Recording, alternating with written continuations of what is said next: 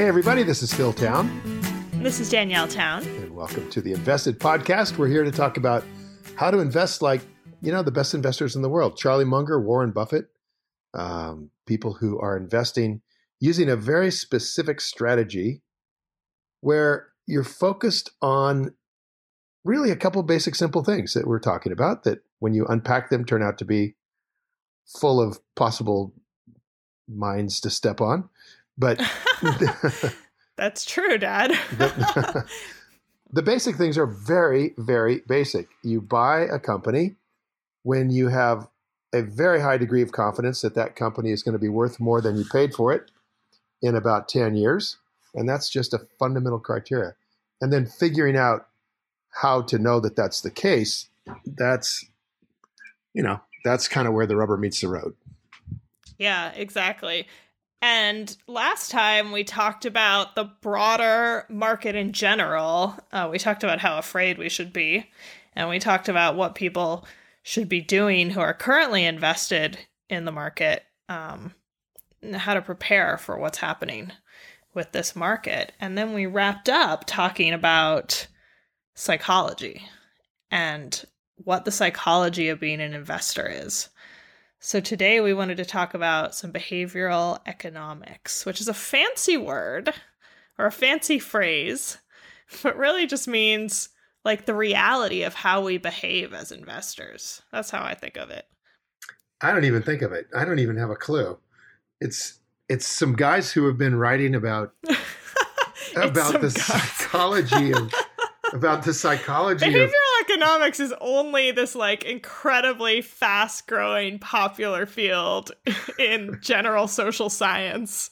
I don't want to appear completely ignorant here, but I've only read one book by anybody that's connected with behavioral science. Well, two. I read Kahneman's Thinking Fast or Slow, and I read Lewis's book, whose title I've just forgotten completely. What's his new book? You mean Michael Lewis's book? Yeah, Michael Lewis. Yeah, so Michael Lewis, who wrote Moneyball and Liar's Poker and basically every other book that everybody has liked for the last 20 years. I have it right in front of me. It's called The Undoing Project, A Friendship That Changed Our Minds. And it's about these two guys, these two psychologists, actually, who discovered that the field of psychology was not really the right spot for their ideas. What they were looking at were how people actually behaved instead of ideas about how people behaved. And they found that the psychology field really didn't reflect very well on them. Like they were not particularly liked. And so they sort of leaned more towards economics, where they became very liked because their ideas were so useful to people trying to figure out and predict, as we do as investors.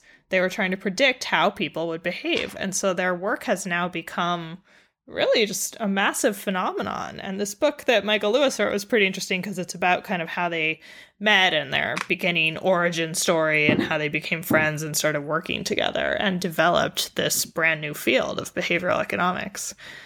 Yeah, I really like what they had to say, and I really like the story that Michael Lewis tells. He's a really good writer, right? He's a gifted storyteller.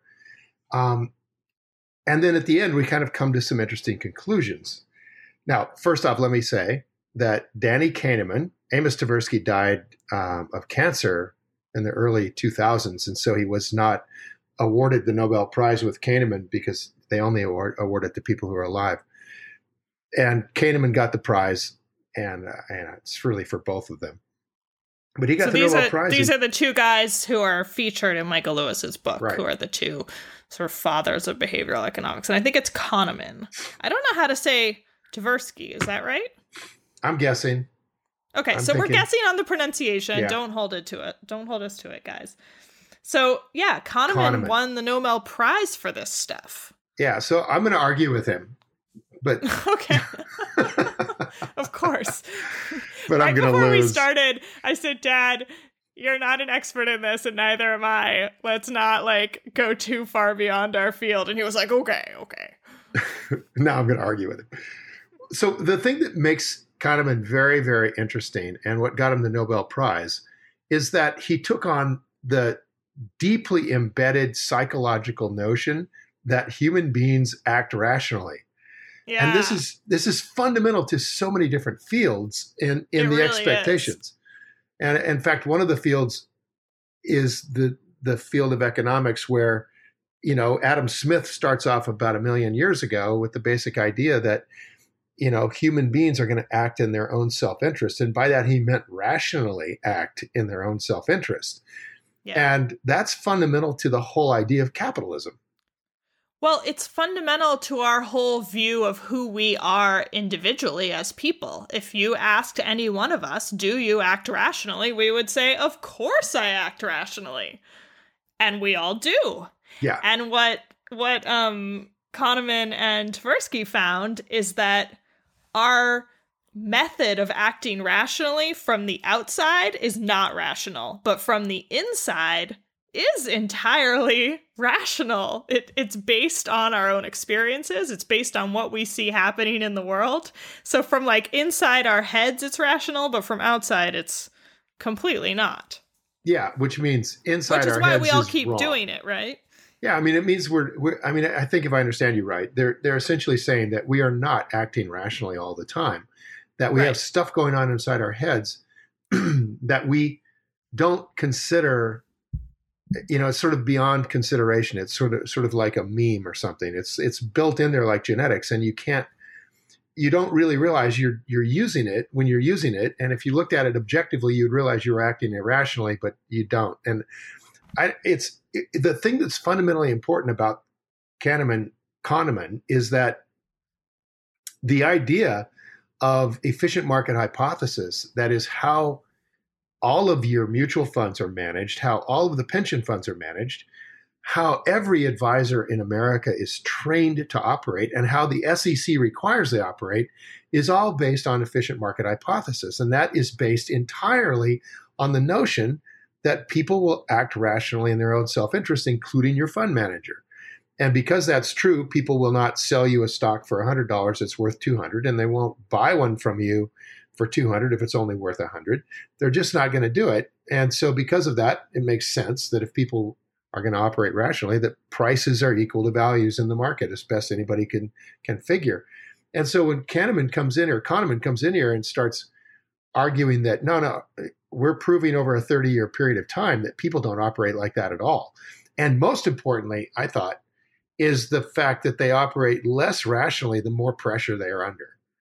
They see less and less of reality and operate off of anchors and all sorts of emotional biases that they don't realize are even there. And so when we're trying to figure out why would an individual investor who's a school teacher and has no economics background, why would that person ever expect that they could do better than a fund manager who's trained at Harvard Business School and then went to Goldman Sachs and is now running a fund and is brilliant? Why would that person ever expect he could do better or she could do better than that fund manager? And the answer is that is basically what Buffett and Munger have been saying for 50 or 60 years, is if you are able to act rationally inside your circle of competence, it doesn't matter how small that circle is, if you can operate rationally within that, you can absolutely beat these guys who are operating off of false numbering systems, false math, bad theory, and acting as if they're rational when they're not. So it's pretty important stuff that he's come out and actually proven it sufficiently to get a Nobel Prize. Now, here's where the wheels come off the car a little bit with Kahneman, is that Kahneman believes in efficient market hypothesis. So how does he believe in that? He just how does he believe in efficient market hypothesis and literally have come up with the idea that people behave as though everything is rational and normal all the time, even when it's not? Well, I think what he's done is he's made the same error that the economists have made for the last 50 years. And that is he's looking at audited portfolios from professional investors and discovering that almost none of them beat the market. So you're sort of arguing from the effect back to the cause, right? You say, wow, these are really smart people and almost none of them ever beat the market. And if they ever looked at what they're doing, they would realize they can't. And that's the basis of efficient market hypothesis. And I think he even takes it farther. I think he's saying literally, it doesn't matter about a risk-adjusted portfolio, that the effect of efficient market hypothesis to say that you can try to take more risk if you want to, but it's still not going to let you beat the market. More risk, theoretically, to get a higher reward. The risk factor will bring you right back to where the market is. So there's no way to beat the market. You cannot take higher risk and get a higher reward over the long run. Are you saying that he accepts the assumption that a higher reward requires more risk? No, I think he's basically saying in the market, there's no way to get a higher reward, period. You can't beat the market. Regardless of risk. Yeah, regardless of risk. He said anybody that is beating the market is just lucky. He actually states that in his book. So he rejects the risk equals volatility part of it? No. He doesn't reject that straight out. It's just that if risk equals volatility, that the actual movement of volatility is going to ultimately be neutral and bring you back to the market rate of return. Just got it. So unless you somehow know how to, I mean, here's the basic thing about efficient market hypothesis that is hard even for those guys to grasp, is that all of the potential upside of Google is built into today's stock price, and all of the potential downside of, Valiant or something, some company that's going horribly downhill, all of that's baked into the price today too. So at any given moment, the potential of any stock, it doesn't matter how volatile it is, doesn't matter how risky it is, all of the potential future that any human being can rationally understand is already baked into its price. And therefore, it is absolutely a 50-50 coin toss about whether it's going to go up or down. And that's why it doesn't matter if you're adding more volatility to your portfolio. It shouldn't create a higher rate of return. So Tversky and, Kahneman anyway, is basically saying, look, I'm looking at the results of all of these people trying to beat the market, and they don't beat the market. Therefore, the market's not beatable. Therefore, efficient market hypothesis is true. But his own theory of human behavior shows why it's possible that it's not true. It doesn't say it's not true. It just tells me that it's possible that if people are acting particularly under pressure, irrationally, then everything Buffett and Munger is saying is right, that in certain circumstances, the market is going to misprice stocks. And when you're there available with your cash, when that happens, you can get good deals. It's that simple. So anyway, that's Kahneman. And then there's another major figure in this world, which is Richard Thaler, who wrote a book called Misbehaving. And he is, I believe he started out as an economist instead of as a psychologist. And then he discovered this field of psychology affecting economics. And he says, and Lewis quotes him as saying, thinking about this stuff was way more interesting than doing economics. And basically, he just started looking for things that people did that were stupid and started writing them down. and then he tried to figure out why people did stupid stuff. So it's stuff like, and I've done this, we've all done this. It's stuff like you have tickets to a concert and then it snows and you don't really want to go anymore. But because you bought the tickets, you feel like you have to go. So you go, even though you didn't really want to go. But the truth is, the money's gone either way, whether you go to the concert or not. And in economics, they call that a sunk cost. And even though, as an economist, so he had tickets, they tell this story in the book, he had tickets with a friend who was another economist to a concert. And the friend said, we have to go. And he said, we don't. It's a sunk cost. And the friend said, what can I tell you? We have to go. The guy's an economist. He knows all about this theory. And yet, as a human, he felt this requirement to go to a concert he had paid money for. Whereas, if you're given the tickets, so they did a whole study on this. If you're given the tickets, if you did not spend money on them, and then it snows and you don't want to go to the concert, you go, whatever. We just won't go. And you don't even care.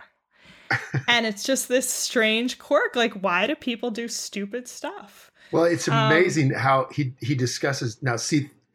Now, here's another one that relates to investing, though, Okay, Dad. good. So this one's called the endowment effect. Once people own something, they become more attached to it. Mm-hmm.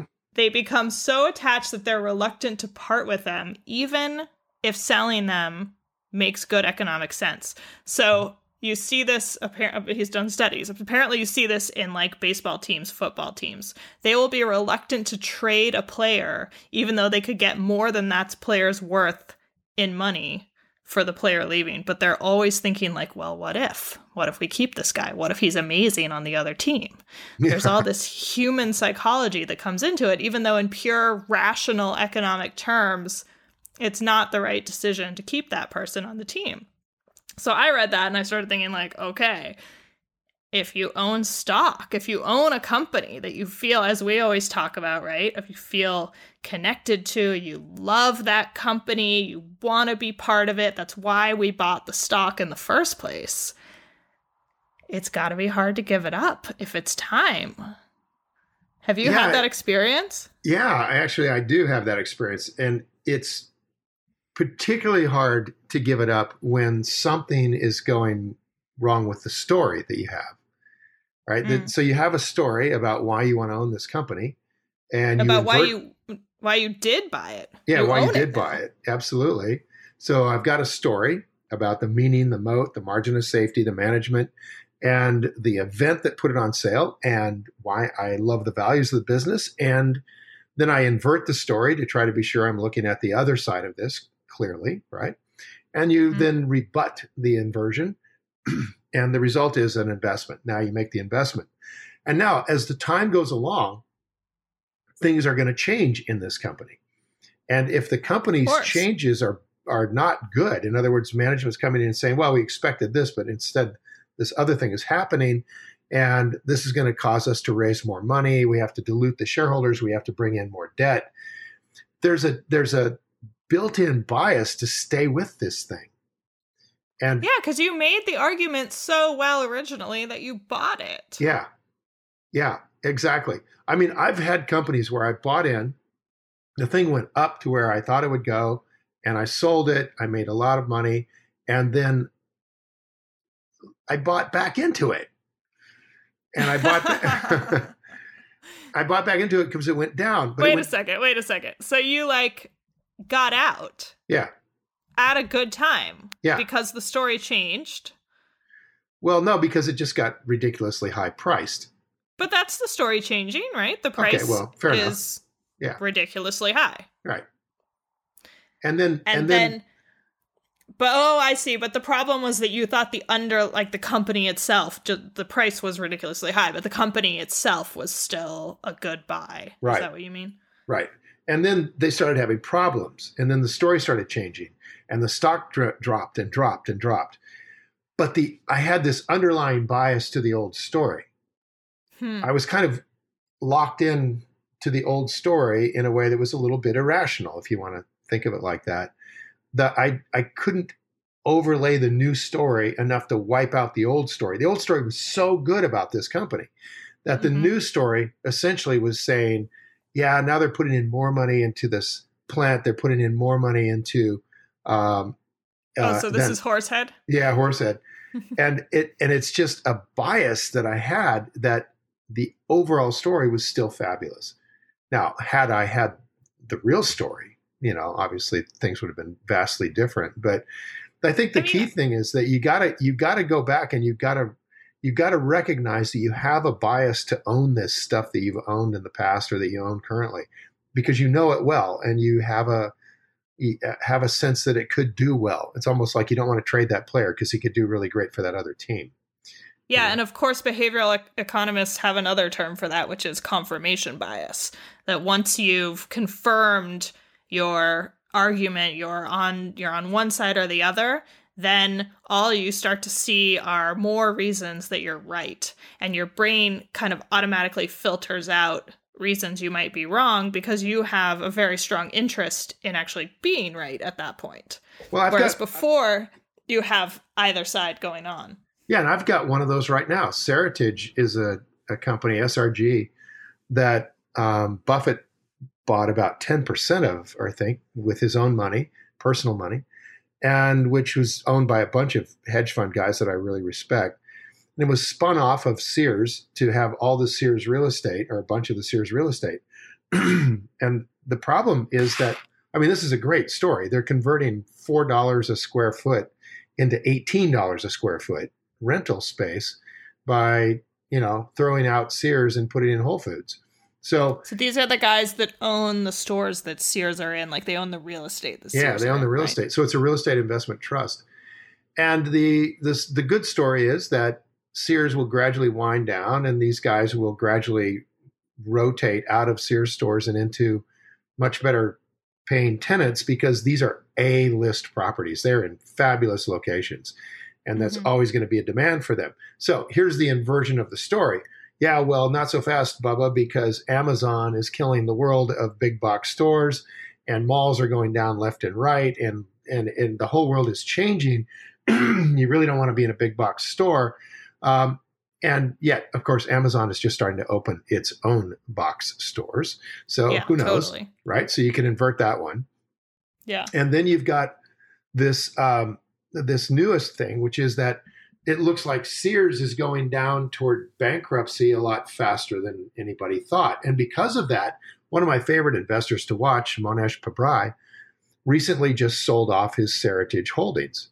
He's like, wow, this Sears could go down a lot quicker than we thought. And if it does, half of what the revenue stream is for Seritage just goes away. They go into bankruptcy, right? They're not going to pay anybody anything, including their rent. And so that's going to punch a hole in Seritage by requiring that it go out and get loans, or it's going to have to raise more equity in order to cover its obligation to Sears, which he has to pay, right? They owe about $1.5 billion. So that creates a new part of the story. And I have this confirmation bias towards Seritage. I love it. My favorite investor in the world isn't getting out. And I look at a Barron's article and it says, the company's going to be fine in a couple of years. And I read more about it and it looks like it's going to be good. Might go through a bumpy time. And basically Pabrai is saying, I'm going to get out now and probably buy back later if the price goes down, which it probably should. So I have this bias to just sit tight. Absolutely. Yeah. And it's working on me, this bias to sit tight. So, I know that this thing really exists. There's no question about it.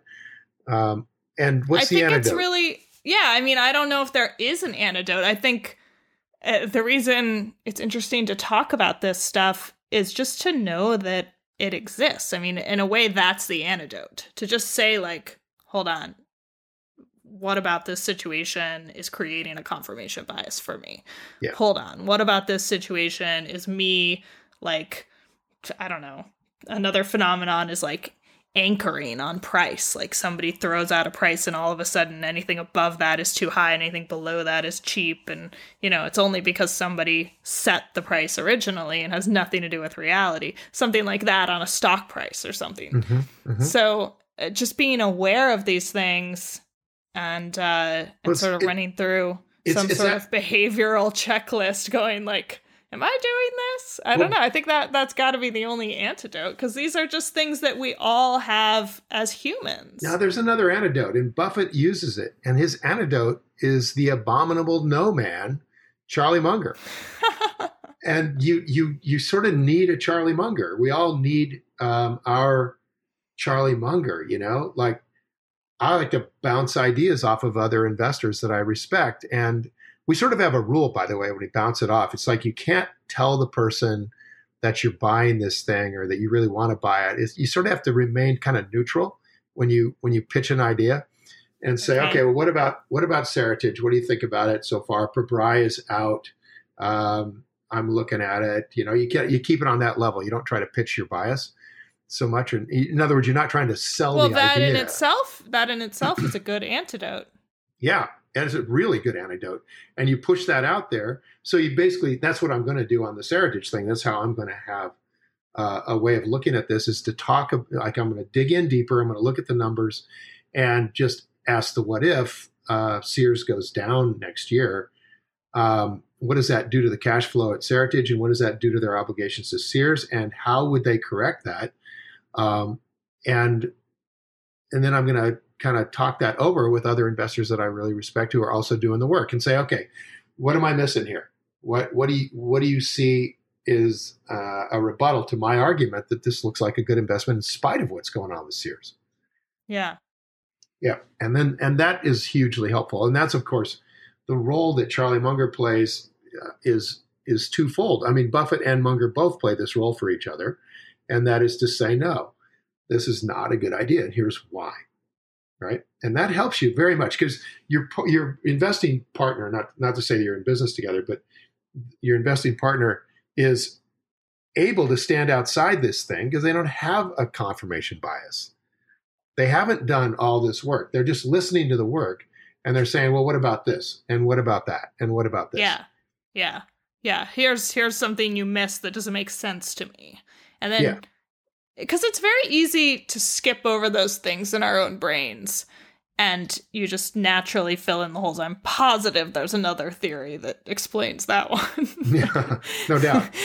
And when you have to say it out loud, I actually find if you don't have the luxury of having an investing partner right there, a weird little trick that I've used is to just say it out loud, even to an empty room.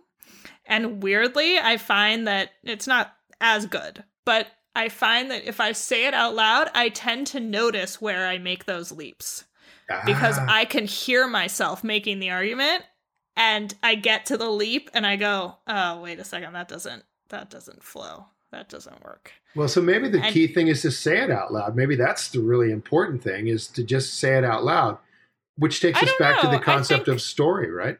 I think there are other people for whom writing it out is really useful, and that's where they find those leaps. Maybe writing it out and sending it to somebody else, because then you know it's really going to get looked at. I'll tell you the other antidote to this is to be sure you're staying inside your circle of competence. Stay in your canyon and stay away from those canyon walls and really work hard to try to know what you don't know. Like, that's very difficult. Like, we don't know what we don't know is dangerous, right? So if we assume that we know it, then we can get ourselves into trouble. We've got to stay really tight into these narrow boundaries, these narrow niches that we're really digging into. So if you're digging into Whole Foods, you want to really stay deep in that. You want to get deep so that you can answer these questions about Whole Foods as well, right? So Whole Foods is facing the fact that every grocery store on the planet is trying to come into their space, right? I mean, they're facing the fact that companies like Kraft, which Buffett owns, and Mondelez and Pepsi and Coke, they have what are called the middle aisles of the grocery store, and nobody's going down the middle aisles. They're going to the edges where it's the fresh food and the meat and the cheeses and all that's around the edges of the store. That's where people are going. The traffic is staying away from the middle aisles, and that's killing these guys because they need people to go down those aisles. And so there's a fundamental change going on here that's very, very supportive of what Whole Foods' mission is. And yet every store out there from Costco to Walmart is looking at their middle aisles drying up and thinking, man, how do we fix this? And one stupid suggestion that these guys actually thought about was to move the Kraft food out to the edge. Yeah, I can imagine that they thought of that. Jeez. Hey, yo. But I think also with the figuring out, where the holes are, I think, and you said stay within your circle of competence. I think another really important part of it is to be okay with saying that I don't know the answer to something. I think a lot of the time I feel like I have to make an answer, even if I just kind of make it up, and it's like not the best answer. It's like I feel like I have to for some reason. And that hides the fact that I don't actually know the answer. There may be something very psychological about that. If you ever travel into the certain parts of the world, like particularly third world countries for some reason, and ask directions from somebody on the street, they're going to give you directions. They may not have any idea whatsoever where you're talking about. but you're going to get directions. To somewhere. To a place. Ask me how I know that. I don't even want to. Yep. So let me come back to Thaler, because he is really fun to read, and I'm looking forward to reading Misbehaving completely. I haven't got it all done. And then we'll sort of wrap up, because I really want you to read Misbehaving, everybody.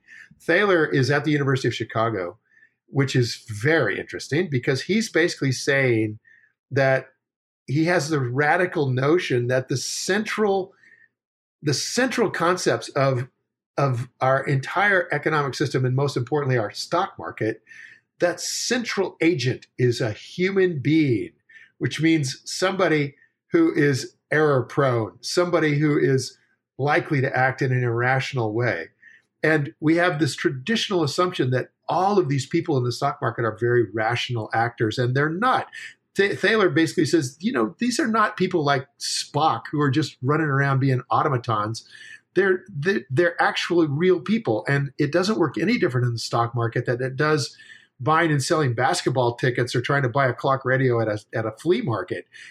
We all have biases. We all have, we have decisions that are based on something not particularly rational, like we discussed. We all have emotional stuff going on. All the stuff you and I talk about all the time with people like fund managers dealing with short-term outlooks. Yep. Like maybe they are having a divorce or they're about to be fired. Like people have stuff going on. All this stuff. And Thaler is here's the beauty of talk about all this stuff going on is Thaler is at the University of Chicago, where Richard Fama, who developed efficient market hypothesis, is still there.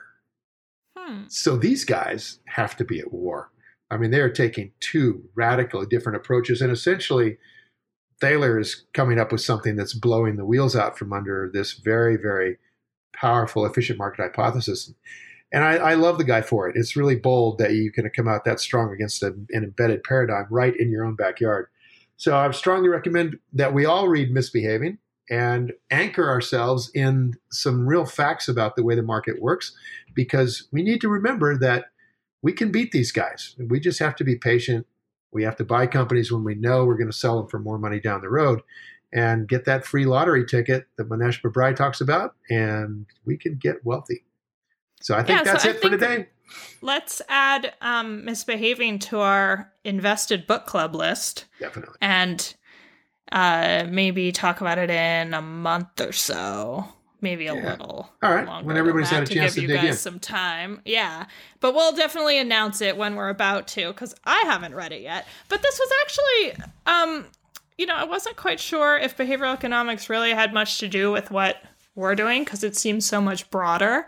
And actually, it has a lot to do with what we're doing, especially because we as individual investors deal so much with our emotions and our fears and our psychology. I think it's right on the money, actually. I do too. I think we should really take some time and read Thinking Fast or Slow, which is down in the weeds. Yeah, it's a slow read, that one. I don't feel like I want to add that one to our book club That's a little list. bit. I'm not sure. I read that before I read Michael Lewis's book about that book. And yeah, I've read parts of it. It's a very good book. But it's a very good book. But yeah, it's a little slow. All right, but I will also add that on YouTube, Google has a great series of talks with various illustrious minds. I think they can just get these guys to come to Google, so they do. And they videotape it and put it up on YouTube. And you can find Richard Thaler, and you can find Daniel Kahneman, and you can find Tversky. Is that his name? Amos Tversky? Tversky, yeah. So look them up on YouTube if you're interested. It's an easier way to get into all their stuff without pulling out a 300-page book. I did not know that Google was putting those up. Yeah. And how do we find them? We go to YouTube and we go Google lectures or what? I will tell you next time exactly how to get to them. Okay, Yeah, it's she's going to keep it a secret for a week, and then we're all going to find out. Yeah, because I don't want to annoy you with typing on the computer right now. All right. Well, it's time to go play. I'm thinking of you. I'm being considerate. I've been trying to stop us now for about 2 minutes. Let's stop talking. because it's time to go play. I feel like I'm getting pulled off the stage with like a giant hook right now. No, you're not, but it's definitely time to stop. So we're going to talk to you guys all next week. And until then, time to go play. See ya. Thanks, everybody. Bye. Hey, thanks for listening to Invested. We hope you enjoyed this episode. Head over to investedpodcast.com for our show notes and a special offer on how the podcast listeners can attend my 3-day transformational investing workshop for free, where we just teach the heck out of you for 3 straight days. We don't sell anything, and we get you a scholarship to come to it for free. So come on over there and take a look at that. And by the way, as our lawyers want me to say, everything discussed on this podcast is either my opinion or Danielle's opinion, and my opinion's right, and is not to be taken as investing advice, because I am not your investment advisor, nor have I considered your personal situation as your fiduciary. So this podcast is just for your entertainment and education only, and I hope you enjoyed it. So until next time, time to go play.